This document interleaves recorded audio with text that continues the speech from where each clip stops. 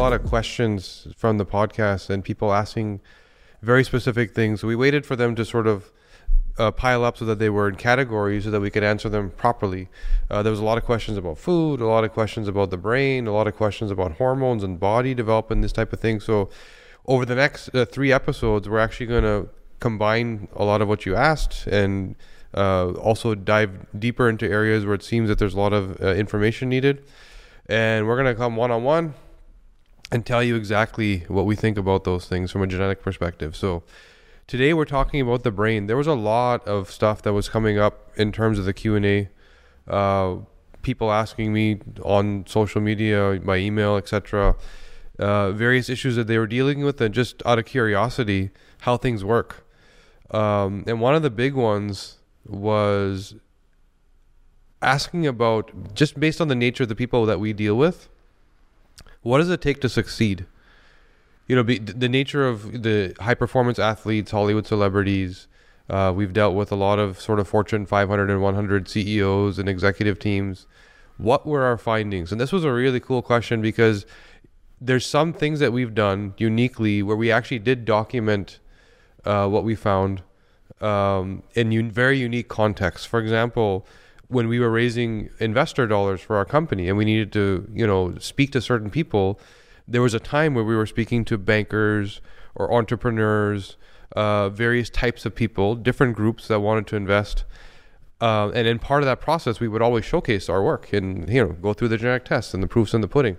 And so we would see in these various groups the trends that people don't normally get to see. You don't normally get to sit down with 15 different billion-dollar fund managers to see how they're wired. You don't get to sit with 15 different angel investors that are coming from sort of a similar tech or biotech space and to see how they think. We got to see all this, and it was really cool because the best part about what I have to tell you is we actually did find trends. We found stuff unintentionally for the most part, but we did find, this wow factor in terms of, well, this is why these people think this way. So to answer that question, what does success look like? It's not the same for everybody. And I break it down sort of into 3 buckets, which are the 3 primary buckets we found. And that's the sort of foundational millionaire, call it, that successful millionaire. Then there's sort of the artist, scientist, sort of creator. And then there's the more risk-seeking entrepreneur who's more like the billionaire, the visionary. And these 3 people, man or woman, we found very similar traits. And I'll start with the millionaire. What we found was we were discussing with, I would say, a good dozen or so, 12 to 15 different fund managers, meaning these are people that were not responsible for their own money. They were responsible for other people's money. And in large volumes, I think the smallest fund was, 100 million plus, but they were mostly in the $1 billion plus range, somewhere in the multi-billions.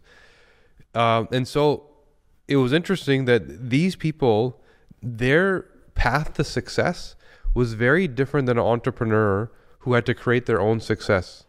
The things that they were responsible for were very different. And they needed the ability to say no. Unlike the entrepreneur or the visionary who needed to chase success and say yes to things, they literally needed the ability to say no, and their success was rooted in their ability to say no. Their ability to look at hundreds and hundreds and hundreds and hundreds of projects and then pick the one that really worked.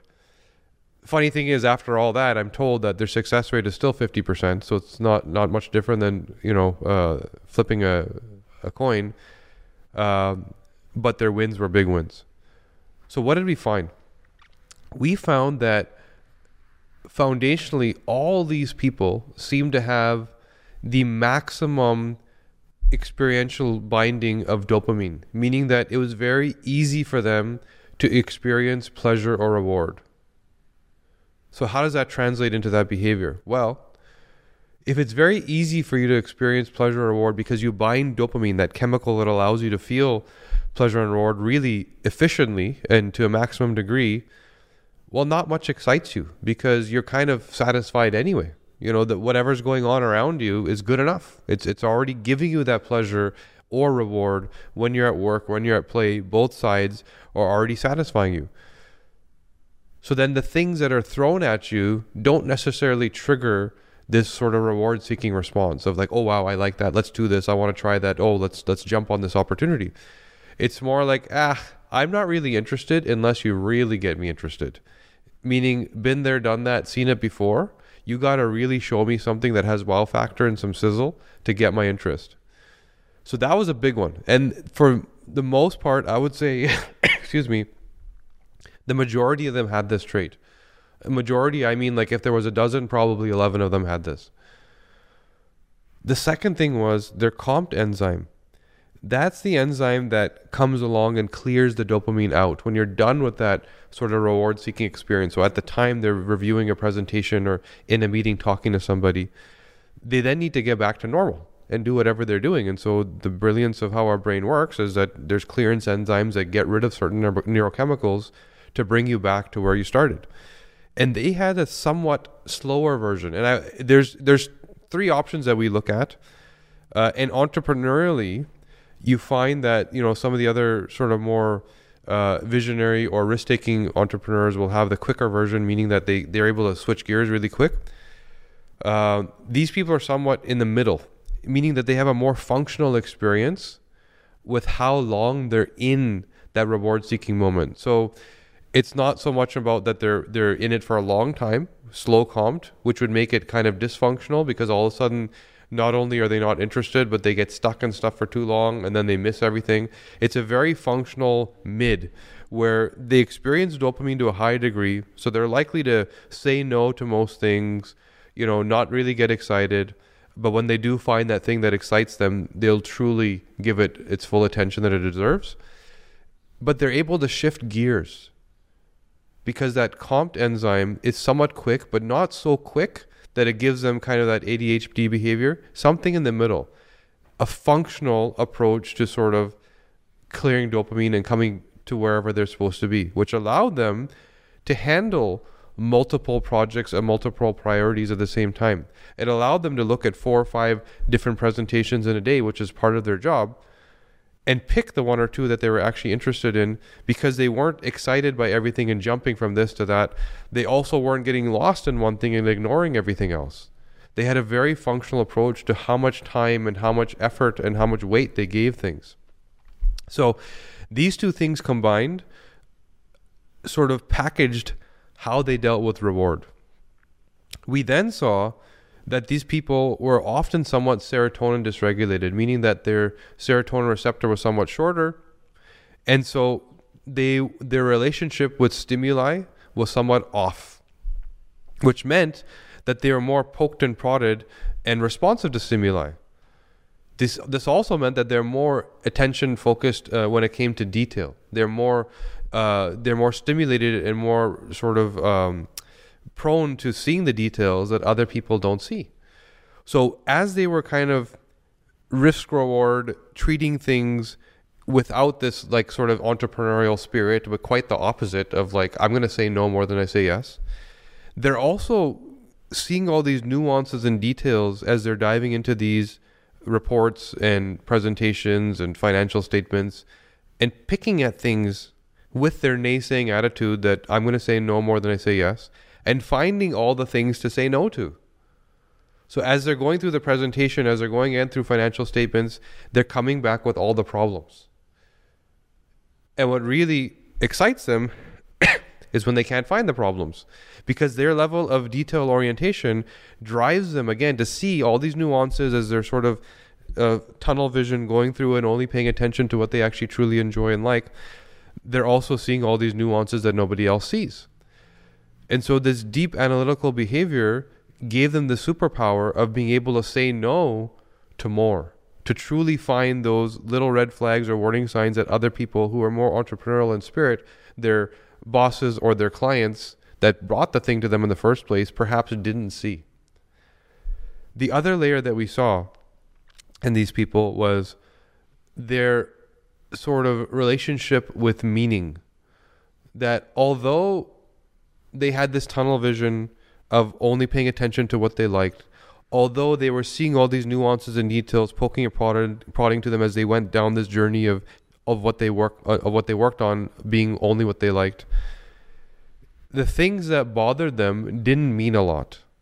Meaning that their relationship with brain-derived neurotrophic factor and their ability to develop neural connection, their ability to neuroplasticity and brain repair also speaks to how much meaning things have. How much weight do you give them? The person that sort of slams the door and walks out the room, or just listens, feels it just like the other person did, but it's not necessarily going to react. And we found that they were optimal in this area. Why was that important? Because now all of a sudden, they're able to detach themselves, and this is why they're very good at working on behalf of somebody else. In order to do that, you have to not feel it, you have to think it. Right? That person that brought you that package presentation, something to analyze or review, is relying on you to think it through and truly see what needs to be seen versus feel what needs to be felt. That's what the person is feeling. That client that brought this to this $1 billion fund manager, they're feeling it and they want that person to think it. So that's what these people do, is they're able to, vet in the way that I've described until now, but also in a way where they're not sort of applying a deep meaning to something, and instead seeing it for what it is at the surface level and reacting to the information as opposed to the feeling. And this was a real superpower that allowed them to be that reliable sort of rock to lean on, because they would think it through, which is exactly what the client or the boss needed. Vet this for me, right? That's really truly their job. And so this package of traits is what we saw created this sort of ultimate success in these people. And it was consistent from one through to the other. And we've seen, again, in this time where we were going through this investment round, nearly a dozen of these types of people. It's hard enough to meet one person who runs a multi-billion-dollar fund, but to meet 12 of them and to find the trends are very consistent, it was a truly awesome and powerful insight for us. So now, shifting gears, that artist, that person who is more the scientist, the creator, not the person that sort of is who you, what we just described, rely on to vet something for you or find the problems, but the person that you're relying on to create and build. So what we learned about the scientist, the person who equally has that tunnel vision, but can't multitask. So what's going on there?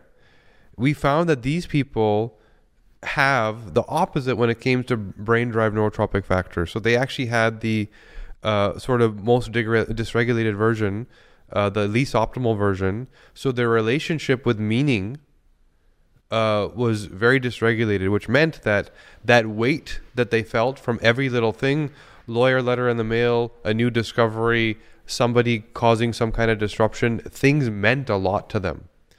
So this is the difference between when you get an email from the entrepreneur and it's 3 words. Yeah, okay, that's literally the email because that's all they really need to communicate, versus the email from the scientist where you asked a question and you got 2 pages of content back, because that's how much it means to them. And they can't condense it into just the answer. The power and the impact of all the science and the meaning and everything that goes behind and supports the answer means that much to them that they have to say it. And they can't communicate without purveying all that. So you'll see that consistent. As you hear this, you'll start to think about people that you work with and their traits and how they behave. But this translates into their work, because when it comes to something like science, health, art, discovery and creation, it needs to be done to its fullest extent. Surface level is never good enough. And so these people that have this ability to dig deep and apply deep meaning to things would truly create at that level. And you would find, and this is why you also find artists, scientists, picture that person that you watch in a Marvel movie or, some social media video, there's kind of this neurotic tendency about them. They're kind of, in terms of their behavior, there's a mood issue. They are likely to slam the door and walk out of the meeting or yell and scream, I can't do this anymore, or quit the job, because things mean so much to them. And it's that meaning that allows them to create that deep, intense level of work, that powerful impact that the people around them rely upon to bring to the table, which is the foundation of what everything else is working on. So it's this one tweak. You take that same profile of the sort of higher expression of dopamine, so they're focused on what they do, potentially even slower comped, so they're stuck in that moment for longer, and they're truly binging with blinders on. And then the reversed BDNF. So you take one gene and flip it on itself, and all of a sudden the behavior completely changes. And we found this consistently over and over again with the best scientists, the best researchers, anyone who's tunnel vision. You have the difference between a doctor and a doctor. There's a doctor who all they do is see patients, meaning ask them to go to the front desk and provide a medication or supplement, ask them to go talk to somebody who's not a patient like the media. They can't do it. They do what they do. Versus a doctor, same exact role, who writes a book, who will go on stage and speak, who will also be entrepreneurial and build the brand. So they're wearing multiple hats in the exact same role. They have two very different outcomes because of this one gene and their ability to multitask, their ability to develop neural connection and not have that tunnel vision of meaning where they only do this one thing, but they do it extremely well. And it comes back to that neuroplasticity, developing new neural connections. And can I actually develop new skills at a masterful level, and multitasking amongst those new skills? Or am I really just good at doing one thing, and it's very hard for my brain to put together new neural pathways, new synapses to start thinking about new stuff? And it becomes a challenge, and all of a sudden I stumble as I'm doing these other things, even though I'm such a brilliant person.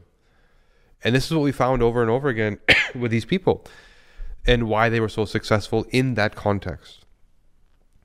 Then we go to the third profile, the visionary entrepreneur. And this is the person who is not so much the millionaire.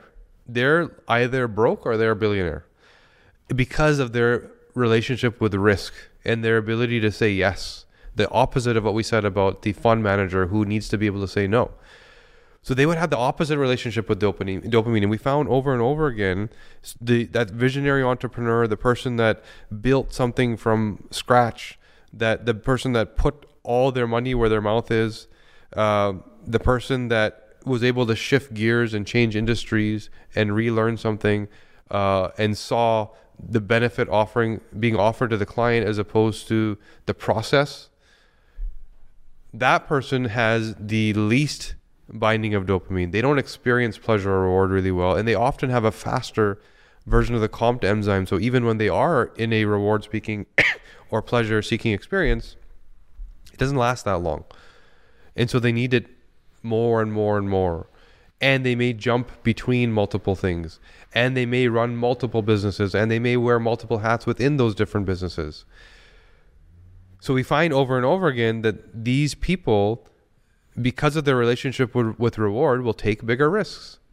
So unlike the millionaire who runs the billionaire fund, they're getting paid in the millions, but they're running billions of dollars for other people, who needs to be able to say no. This person needs to be able to say yes. They need to be able to take that risk, that warrior versus the worrier. And that's literally what it is. We refer to it as warrior genetics, this profile of somebody who will run in the front line straight into the battle versus the warrior who sits up on a hill, watches and strategizes and comes up with the best plan. Right? So two very different sets of genetics. So again, that serotonin that we talked about, that's one place where we uniquely found that both sets of people were the same. The people that succeeded in both, I think in terms of billions, but I earn in the millions. And the person that is like, I don't care about money, but I may make $1 billion. Their serotonin is the same because both need that high attention to detail. What they do with it is slightly different, but they both have this innate capacity of processing detail at a high level. And so then we move on to an area that we didn't touch in the sort of billionaire fund manager is their relationship with imprinting negative stimuli and trauma. And what we find with the person who is more reward seeking and taking risks and building but ultimately succeeding. There's a lot of people that take risks that don't get anywhere, but the people that actually succeed, the people that actually do build that $1 billion enterprise or shift from one industry to another and make it in both, they also are somewhat dysregulated for what's called adrenaline or their noradrenaline response, their ability to actually ignore or bind pain and trauma. And these people, to some degree, do bind that trauma. They do hold on to pain. They're less likely to forget. They're more likely to hold the grudge. So why is that important? Because when it comes to dealing with people, they have that heightened level of emotional intelligence, that heightened level of the ability to sort of read the room and know what people are feeling. They know how to speak to somebody. They know how to make the deal. These people, again, you have that weight on your shoulders of building from scratch an enterprise, which means that you're always wearing a hat before finding the person to pass it on to, which means you've ultimately worked with everybody in order to build this thing.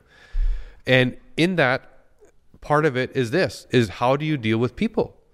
And the people that, people comes in all sorts of shapes and sizes and in terms of personality, and you need to be able to deal with all of them in order to succeed as a building from scratch entrepreneur to ultimately finding some sort of success. And that's the one nuance we found, the difference between that, warrior that says yes, that will take the risk, versus the person that but didn't succeed, versus the person that has that but did make it somehow. And that was the one thing that they were able to lean on that got them there, because not only did they take the risk, seek reward, but they also understood their place. They understood how to deal with people. They understood when they were pushing too hard, when to pull back, how to manage, how to sell, how to keep teams happy, because they could read people emotionally.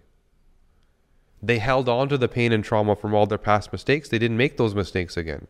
Although they would try, they would take the risk. They wouldn't take that same risk twice if it failed them. This was a major, major factor in the difference between success and failure. So those are the three buckets of what we've learned. And I'm sure there's more. We can go into this and spend hours just on this. But at a high level, to answer your question. So somebody else asked about depression. And we're going to dive into that. And they asked, why is it that, there's some people that get depressed, but you don't even know? And there's some people that get depressed and it's debilitating. Like it's their identity, right? It derails their whole life. But both people felt depressed. What's the difference there?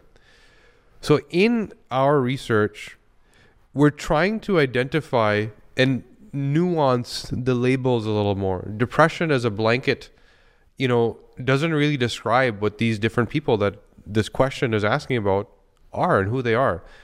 They're not the same. Depression isn't one thing. And same with most mood and behavior issues. And I can talk about two buckets to give you an idea. So there's people like I previously suffered from what we call chronic depression, meaning it's not debilitating. The people around you may not even know, but it keeps happening. Right? It's constant. It's a part of your identity, but you're still functioning. You're still going to work with a smile. But as soon as you turn things off, it's there. It's a part of who you are. And by the way, there's a way to resolve that. I don't have this issue anymore. Then there's the more acute. That's the person who you see it and you know it, and they can't get out of bed. It's derailing their life. But it may not be an ongoing, consistent thing. It may be episodic. It happens for certain reasons, a certain time. It may not happen for a couple of years, and then all of a sudden it hits them again. So what's going on there? This comes back to the relationship with dopamine and the different ways in which people experience pleasure and reward. For the person who has let's talk about the chronic first. So for the person who has call it minimum dopamine binding, who it's hard for them to experience pleasure and reward, well, for them, if they are in a context where there is no reward or pleasure, then depression is probably their option because they're not feeling. They already don't feel enough when it comes to, the world around them. And then they all of a sudden aren't getting a hit, and so they're not feeling anything. And so that would lead to this depressed state. But because it's so easy for them to get triggered by reward, and because they're already at this low state most of the time anyway, that delta value between where they're normally at and the pleasure that they may get from certain things, it's a very small gap. So even when they're feeling pleasure, it's to a very low degree. So they're not used to, they haven't sort of tasted the fruit of what pleasure can actually be, right? They're experiencing it at a very low level, and when they do, it's very quick. It doesn't last very long. So that gap between what pleasure means to them and what the lack of pleasure is at any given moment, small difference. So although they don't feel good, and there's this constant sort of, life isn't that great, I'm not happy, but I'll just go do my thing. I'll get to work. I'll talk to you. I'll still smile, because the difference between pleasure and no pleasure is so little, but it's consistent. It's a consistent reaching the bottom, but reaching the top doesn't really mean a lot unless they go down this high entrepreneurial path or deep into addiction, where they're really feeling that elevated sense of that thing. And obviously you would want to push yourself towards that reward versus the addiction if you feel like this sounds like you. So now you take the person who has the maximum dopamine binding, for whom it's very easy to feel pleasure and reward, and they're constantly feeling good about what's going on. So now you take that person and all of a sudden take the reward away. Put them into a COVID lockdown where everything's taken away. I can't go to restaurants. I can't see my friends. I can't go to school. I work online and there's no personal relationships anymore. The delta value for them between where they're normally at for pleasure and what they're now experiencing, there's a crash. Because that gap is so much bigger, it's this acute response of like, I feel horrible. I'm depressed. I can't do anything. This is too much for me. How can I be in lockdown for 6 months and not see anybody?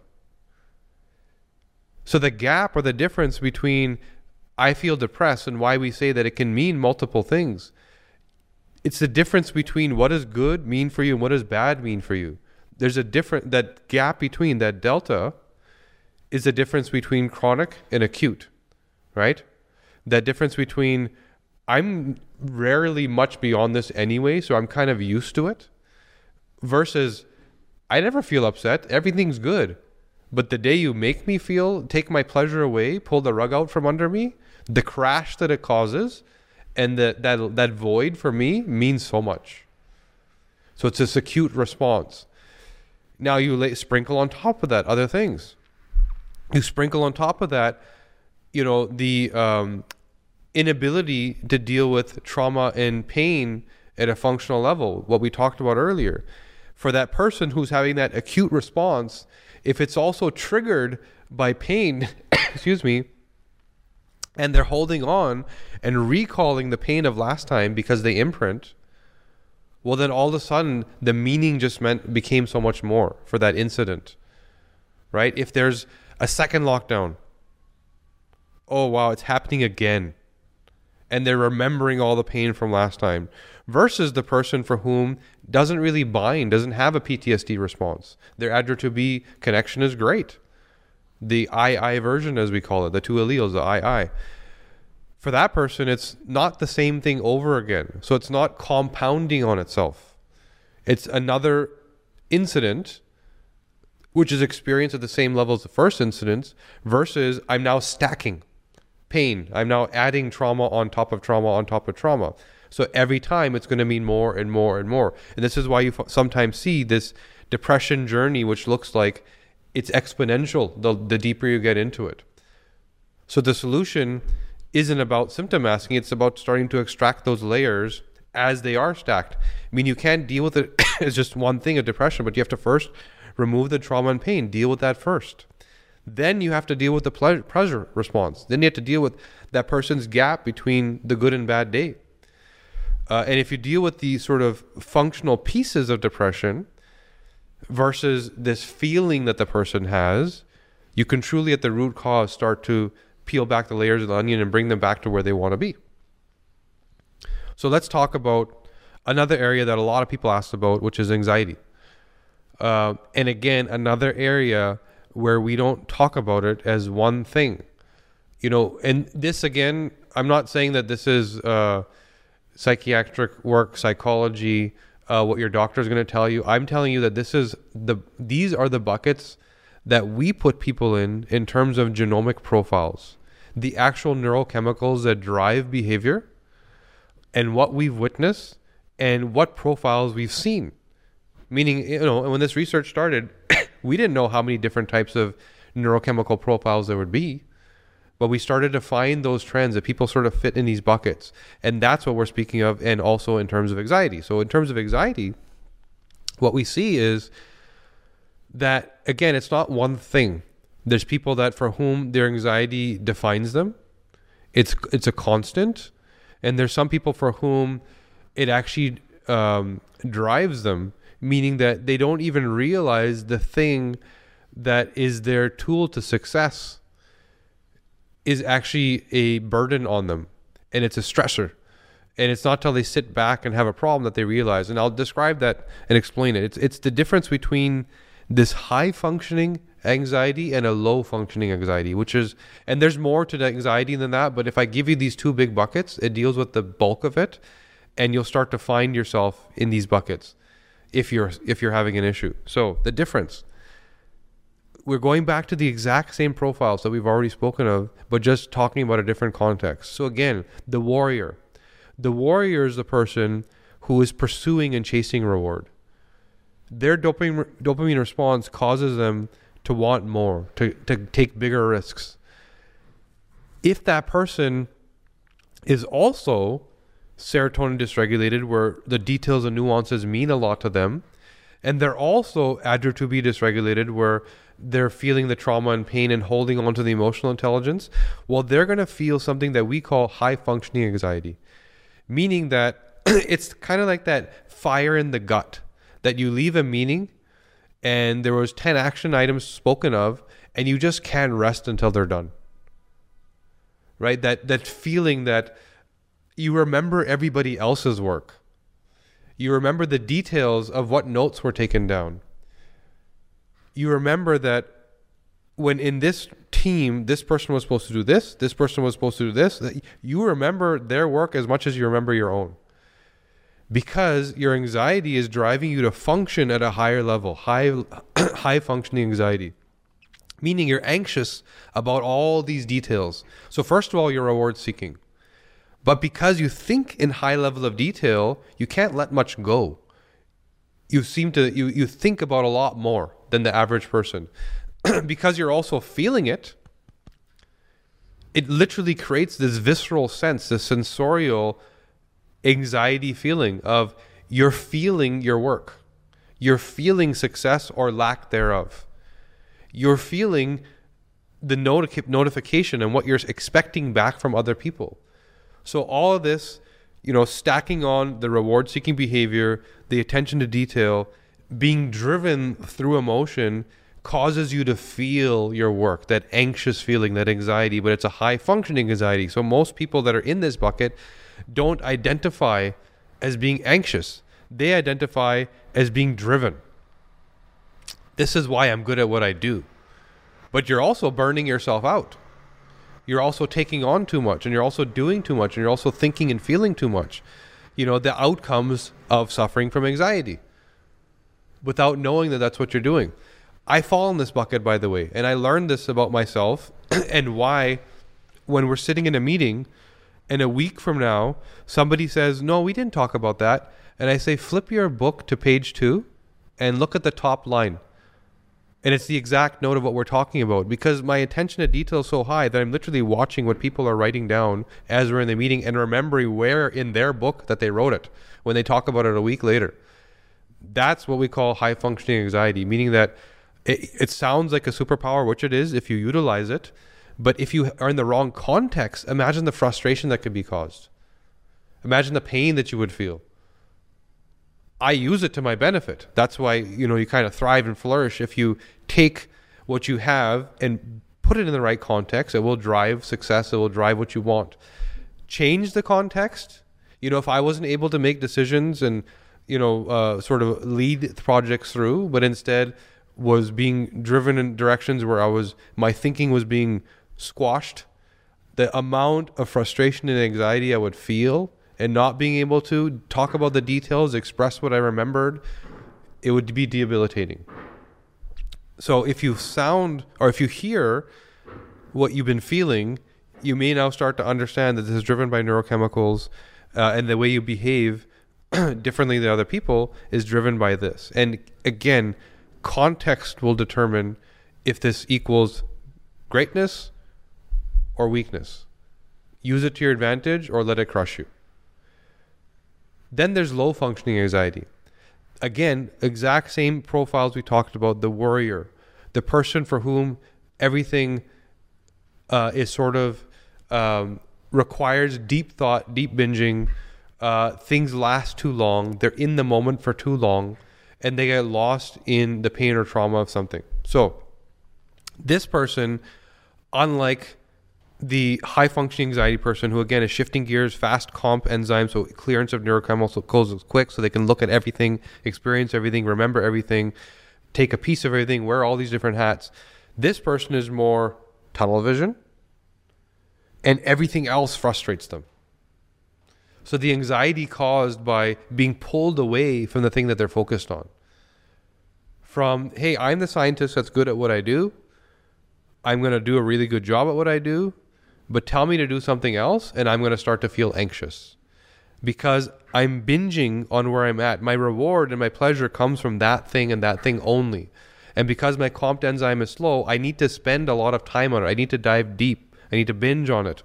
And if you pull me away from that, it causes this anxious response. And it's not a high functioning, I want to go do everything type response. It's a more low functioning where I can't do anything now. It literally creates the exact opposite effect of like, you've just ruined my day and I can't function now. And now I'm just going to think about all the problems I have. So for this person, again, context is key. The context of wearing multiple hats, doing multiple jobs, being in a sort of high-paced startup type environment where you're expected to shift gears and make quick decisions and take on things when you have little to no instruction or no structure, extremely frustrating, extremely anxiety-inducing. You need the opposite. You need that tunnel vision, that focus, the complete structure of like, here's your job, here's the due date, here's exactly what needs to be done, and just go do that. The sense that the alleviation of anyone that's listening right now that feels like that sounds like Zen to me, that you may be that person that your reward seeking behavior is not there because your dopamine binding is so high. So you have more of this worrier type response. And again, if you start to layer into there the serotonin, yes, it leads to detail seeking response, but it also leads to irritability. It also leads to frustration. So in this person, it's going to express more as like, I'm irritated, I'm bothered, I'm frustrated, versus I'm seeing all the details. Both are being prompted by stimuli. Both are being triggered by stimuli. But one is being prompted by the details that their high functioning anxiety is causing them to see and experience and give value to. And one is being triggered by the irritability or the weight or the trauma of all these details. You're bothering me. You're making too much noise. You're chewing too loud. That's what they're experiencing by the exact same neurochemical because of their relationship with reward. So you can now start to see that anxiety, and both of these people are experiencing it. Both of them may not even know they are, but at a very different degree and in very different contexts, it can either be functional or be dysfunctional, depending if you're using it to your advantage or if you're putting yourself in a context where it's a major disadvantage. So another really cool question that somebody asked had to do with what we call the hamster wheel response. And a lot of people experience this where And it came in different contexts. Some people say I can't sleep at night because of this. Some people say I can't function in relationships because of this. Some people said that I can't get my work done because of this. And what is this? It's the hamster wheel. It's that voice inside your head that won't stop talking, that you're overanalyzing, that you're way overthinking, that you can't sleep at night because you're resolving whatever happened during the day in your head. And that voice keeps talking to you and reliving the conversation. And more people than you think go through this, whether it's, again, preventing them from sleeping or whatever it is. It's often a crutch because you're not using it to your advantage. You're in the wrong context and it's becoming a weight. So what's going on there? Well, it's rooted in BDNF, brain-derived neurotrophic factor. And the people that had the suboptimal version we spoke of earlier give things more meaning. So the details of what happened during the day, or the conversation that you just had, or the meeting you just left, some people can walk away from that and just get to work and do their thing. Some people need that voice in their head to keep reliving the moment so that they can analyze it deeper and deeper and deeper and rethink every detail and nuance. So their BDNF is suboptimal, and which is why their relationship with sort of, again, neuroplasticity we talked about isn't the best, and their ability to develop new synapses. So they're trying to force this new information into their limited pathways, the ones that they developed. So they have really super powered highways, but not that many paths, not that many roads. And they're not good at developing new ones, which leads to this sort of tunnel vision behavior, but masterful work in this tunnel vision because they developed this neural connection so powerfully. These people are also serotonin dysregulated. So again, they're seeing all the details and nuances, and which makes them think even deeper about that hamster wheel or that thought, or, what's going on in their head. They often feel more, right? So the feeling, or it's the weight of the thing and the feeling of the thing, the combination. So when somebody said something to them, when they said that, oh, this wasn't done right, we need this done by next week, and it has to look like this, which basically is the same as saying it didn't look like this, which could be taken as offensive for a certain personality driven by certain neurochemicals. So all of a sudden you feel offended, and all of a sudden you feel like you think you can do it, but they think you didn't do it, and you start to think about the conversation, and you start to think about everything they said and what you could have said and what you should have said and what you said that was wrong and what we said that was embarrassing and what you said that wasn't what you really meant to say. That spinning of that hamster wheel, again, caused by giving the thing too much meaning to begin with, brain-derived neurotrophic factor is off. Giving too much weight to the details and nuances, serotonin is off. Feeling too much to begin with because adrenocortical is off. And all of a sudden you start to, now the one key difference, again, going to the reward-seeking behavior, does this become dysfunctional where it's a weight and a burden, or does it become functional where it drives you towards something? Again, that high functioning, low functioning comes back to the dopamine. So if you're low dopamine, it becomes high functioning where this drives you to want to do the thing better. This drives you to want to just get it, be the best and prove that person wrong, versus the low functioning of you convincing yourself of what all the problems were and focusing on the problems and not wanting to do them again. And making sure same mistake isn't made twice. You're not going to embarrass yourself again, and focusing on all of what went wrong as opposed to what you're going to do right next time. So very different outcome. Comes back again to, and you can see that we've spoken of several different things here in several different contexts. It's the same neurochemicals that drive all of them. So all of a sudden you go from this gene means this gene means that, to what does the pathway look like? What context is a person in? And then all of a sudden you can start to predict behavior. Not only that, but for people that feel like they're having a mood and behavior issue, as opposed to masking the issue, you can start to understand why it happens. You can start to unpack the neurochemicals that stack not only the why, but the different pieces of the why. Because in everything that we spoke of today, there wasn't one magic bullet that caused it. There was layers that stacked on. And the layers nuanced the thing. The difference between low functioning and high functioning. Again, in the last example we just spoke of, there was 3-4 genes that equal the trait, but then one at the end would take you in one direction or the other. Everything else was the same.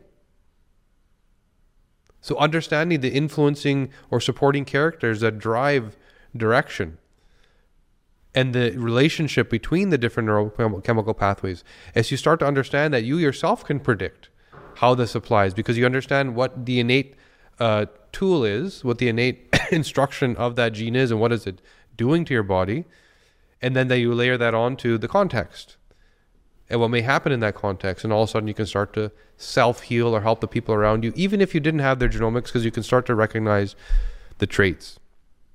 So last thing I'll just touch on for today, the question came up was like, how do I make my brain work better? How do I feel better? And of course, as we talked about multiple things, it's not one answer, but there are certain things that in a general sense help with brain health. And when I talk about brain health, I'm talking about that sort of homeostasis, that middle ground of mood and behavior. If you feel like you're going to have the stressors, if you're going to have the loads that cause you to get into that either low or high functioning state that you don't want to be in. And those things are, for the most part, free. They're just things you can do yourself. Meditation is a big one. Most major religions ask for you to pray several times a day. And yes, there's the dogma of, remembering your Lord, if that's what's important to you, but there's also what your body actually needs, that pause and detachment from the world around you, and to allow your brain to rest. Your brain needs to nap in between, especially if you're at high pace. And that meditation allows things to settle down to that foundational level and where they're supposed to be. It allows then that sort of compound effect of the cortisol and all the other hormones and chemicals to settle down, because your thoughts alter what's happening in your body. If you don't agree with that, go think of something arousing and see how you feel. Instant, your body changes. Your thoughts affect your chemicals and your hormones and how you feel. So meditation is a big one. Another big one is connection with people. The more you are able to, in a healthy way, engage with people, and this starts with understanding mood and behavior and what may make things unhealthy for you and moving away from those things, the better you're going to feel and the more functional you're going to be. Connection to people is a foundational piece of health. In fact, it's been proven that in countries where people live the longest, in countries where people have the best mental health conditions, there's more communal activity. People live together, work together, eat together. So that's a very important part of sort of foundational mood and behavior health. Then there's things you can do more at the sort of biohacking level, like temperature dysregulation, cold therapy, hot therapy, literally taking a cold plunge and what that does for your neurochemicals and the reset and optimizing them. That ice bath, which, you may not want to just jump in, but build yourself up to it, and what that will do for you. And the heat, getting into a sauna, whether it's infrared or steam or whatever it is, but that temperature dysregulation and what it does for you, optimal range for neurochemicals and making you feel at your best. Great thing you can do. Then there's supplements. There's very basic supplements that are on the shelf everywhere we go. Things like L-theanine that just make you feel good, raise your dopamine levels up, make you feel happy if that's your problem. There's a lot of great chemicals companies that now have taken neurochemicals and understood, instead of masking the pain of anxiety or depression, let's start to optimize neurochemical pathways, and you'll find a lot of supplements out there. I don't even need to recommend. You can do a simple Google search. Companies like Qualia that make great things for the mind. Even with us, the DNA company, there's a lot of formulas we produce for the brain. But there's so many more options and supplements in the last couple of years than there were 3 or 4 years ago that do the work at the level we're describing. So as opposed to, here's your anxiety pill, here's your neurochemical balancer. Here's the thing that will make you feel the way you're supposed to feel. So we're not masking the symptom. We're not trying to suppress, and bring down that pain point. We're instead trying to raise you up and bring the neurochemicals to where they're supposed to be so that you feel good and you don't need to suppress anything. And there's plenty of stuff out there. Go to any sort of biohacker blog and you'll find great mental health stuff. So with that, there's so many more questions. We can go on for another couple hours. Maybe we'll make another episode out of it. But these were 4 big buckets that we saw a lot of people asking over and over. Thank you for joining us again today, guys. We're going to be back with another couple episodes where we're going to dive more into your Q&A. See you then.